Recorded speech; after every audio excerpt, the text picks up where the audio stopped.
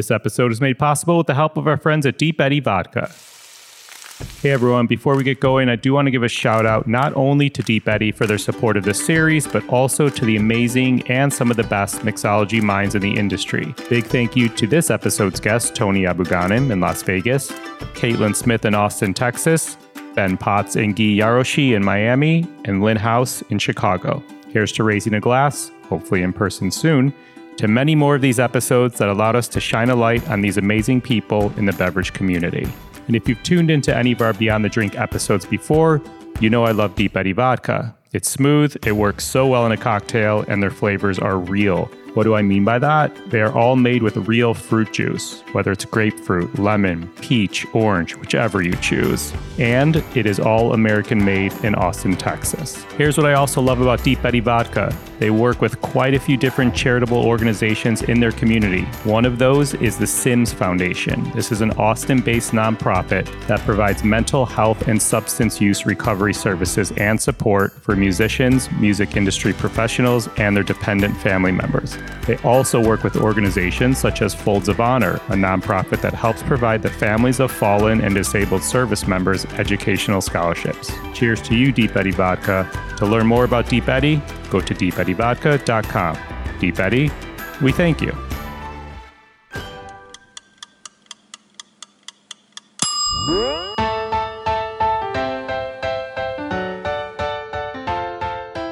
Hey everyone, I'm Cappy and you're listening to Beyond the Drink, a production of Beyond the Plate. Beyond the Drink is a short segment where some of the best mixologists in the country explain the fascinating stories and recipes behind their favorite drinks. It's the Beyond the Drink finale episode, everybody. This week, we're talking one more time with the great Tony Abou-Ganim. Tony is widely regarded as one of the pioneering and leading bar professionals in the world. He's the author of The Modern Mixologist, Contemporary Classic Cocktails, and a second book called Vodka Distilled. He's won 3 Iron Chef America competitions pairing cocktails with various Iron Chefs, and he has a signature branded line of modern mixologist bar tools, which grace my bar cart at home. To get this recipe, check out the episode notes in your podcast player or go to beyondtheplatepodcast.com. Please enjoy this episode as we go beyond the drink with Tony Abou-Ganim. Hi, I'm Tony Abou-Ganim. I'm the founder of The Modern Mixologist here in Las Vegas, Nevada, and partner at Libertine Social at Mandalay Bay. And I got a really fun drink I'm so excited about because it's a specialty drink that was created for the new Allegiant Stadium where our Las Vegas Raiders are playing. And hopefully one day soon fans will be sitting in the stands and drinking Big Fonzies. So the Big Fonzie is a nickname, a Raiders nickname, and just a fun drink. And Andrew, you know my style. I don't want to get too esoteric with drinks. I want them to be fun. I want people to enjoy drinking them as much as I enjoy creating them. A drink that I've been drinking a fair amount because I love vodka. I love the vodka category. Is the Negroski. It's a drink that I didn't even, when I wrote Vodka Distilled, I hadn't even discovered the Negroski. But really, vodka version of a Negroni. So equal parts Campari, vodka, and sweet vermouth. And I'm making myself one right now. I wish I could make one and share it with you. Gosh, I wish I could make one too. I was going to give all the listeners a heads up. You're hearing him make this kind of in real time. I love it. Keep going. Oh, love that sound. Got some of this beautiful Modern Mixologist barware here. So I'm just stirring this simple drink. And I mean, the best drinks are the simplest drinks. But this is, again, as Mencken would say, there'll never again be an original drink, just a twist or a riff on a classic. This was inspired by the Negroni, and it inspired me to make the Big Fonzie. Again, Campari and vodka. And a fun thing to do, it's really good with an orange or citrus vodka, so you could even twist it up a little bit. I'm using a straight vodka. We have our Campari and Cointreau.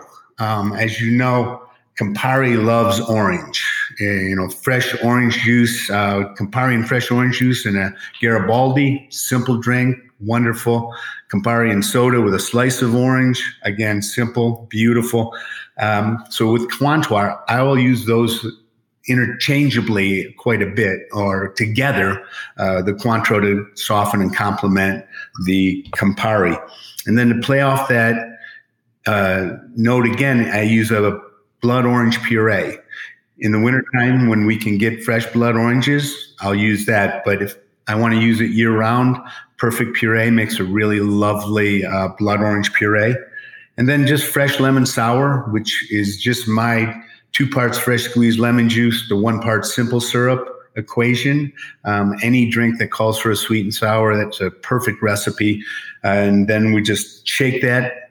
We spritz it with some ice cold soda water and go Raiders go. Yeah. That sounds amazing. So I'm sorry, I want to take a step back. Is the Negroski Negroni made with vodka? That's exactly right. And then I don't think I've ever had it. And as a vodka lover myself, I'm shocked that I haven't had it. But I think I'm going to skip right to the Big Fonzie here and kind of dig right in. You talked about Campari in some of your past episodes, which I'm a huge fan of. But Cointreau, explain. It's a liqueur. Is it a liqueur or a spirit? It's a liqueur, right? It is a liqueur, 40% alcohol. So, and I love high proof liqueurs. A lot of the domestic liqueurs that are artificially flavored, they're at a very low alcoholic strength. It's almost like a flavored simple syrup at a certain point. It's you could say the original triple sec, French, based on a beet sugar spirit, distillate, and flavored with 2 different types of orange peels and then sugar to make it a liqueur at 40% alcohol, 80 proof. It stands up in drinks. Probably, to the best of my research, was the original orange liqueur in drinks like the White Lady, the Cosmopolitan, the Margarita, the Sidecar. So a great heritage of drinks that feature Cointreau, and my favorite orange liqueur to work with, and I use it in a lot of my original drinks, like the Big Fonzie. When you say spritz with chilled soda water, like literally, I'm always hearing like a splash of this. Is this different than the splash? Well, I love the word spritz. I think it just makes a drink happy, and I agree. Anytime you're making a drink with carbonation, even a simple highball with spirit and carbonated mixer, you want to make sure that you're using the small bottles. I love the mixers from Q. They've got a really high carbonation. Make sure it's ice cold. And when I say spritz, for instance, I've shaken all the other ingredients. You never want to shake a carbonated beverage. And I'll pour that from the mixing tin of my Boston shaker at the same time as I spritz with this ice cold soda water so that the bubbles actually mix the drink from the bottom up. If I just splash it, it's soda's sitting on top. And I have a little saying, spare the spoon and save the bubble. So you don't want to overstir a carbonated drink. Otherwise, you lose the tickle. Spare the spoon and save the bubble. There's no better place to end the Big Fonzie than with that. Tony, you're amazing. As you know, all the mixologists throughout the season have been sharing or shedding light on different organizations that they want to raise awareness for. You so generously shared a couple earlier in this season. Is there the same one or another one that's continuing to do great work that you want to highlight? Our Helen David Relief Fund, which I set up in 2010 to benefits bartenders and their families affected by breast cancer. 5 years ago, I started Team Negroni. And, it's just a coincidence that the Negroni is my favorite drink. And so Team Negroni is a bicycle team. And Campari has been a big supporter of us with the team. And every year we do bicycle rides around the country, generally in conjunction with the United States Bartenders Guild. This year, unfortunately, due to COVID, we had to do everything kind of virtually. And I set a goal for myself. I said, I'm on a quest to ride 1,000 miles during Breast Cancer Awareness Month for Helen. So starting October 1, I started my quest, and I finished with 1,002 miles, 0.94. Not that I'm counting, but I'm an overachiever, Andrew. And we raised $50,000 for the Helen David Relief Fund during October.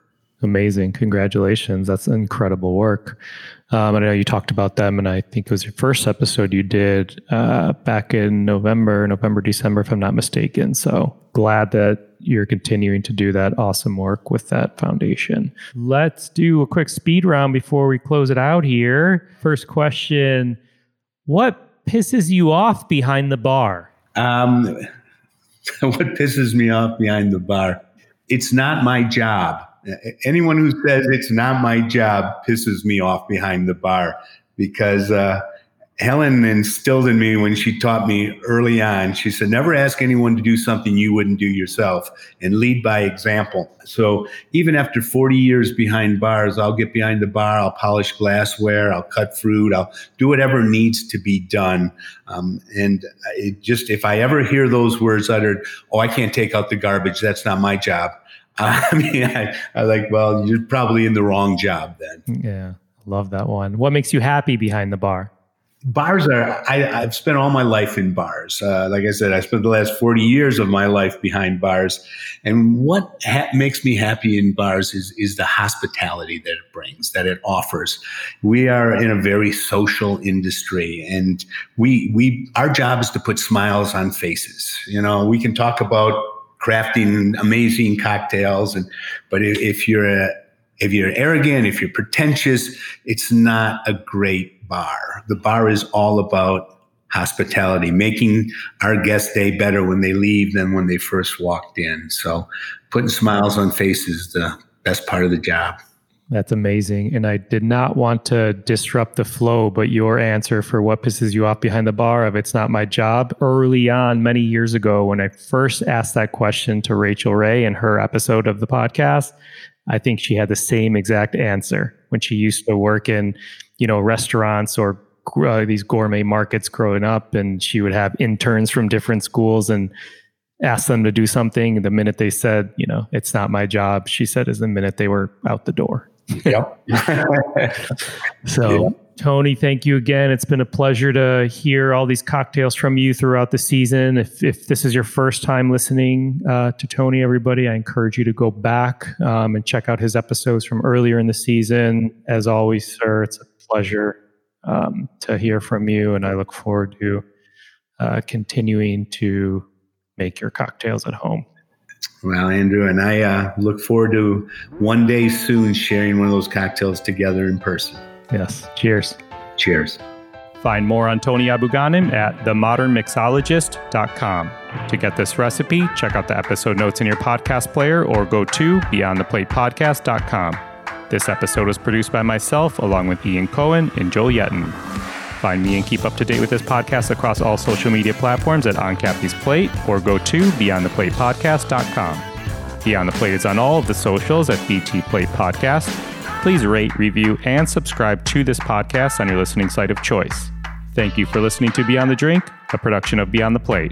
I'm Cappy.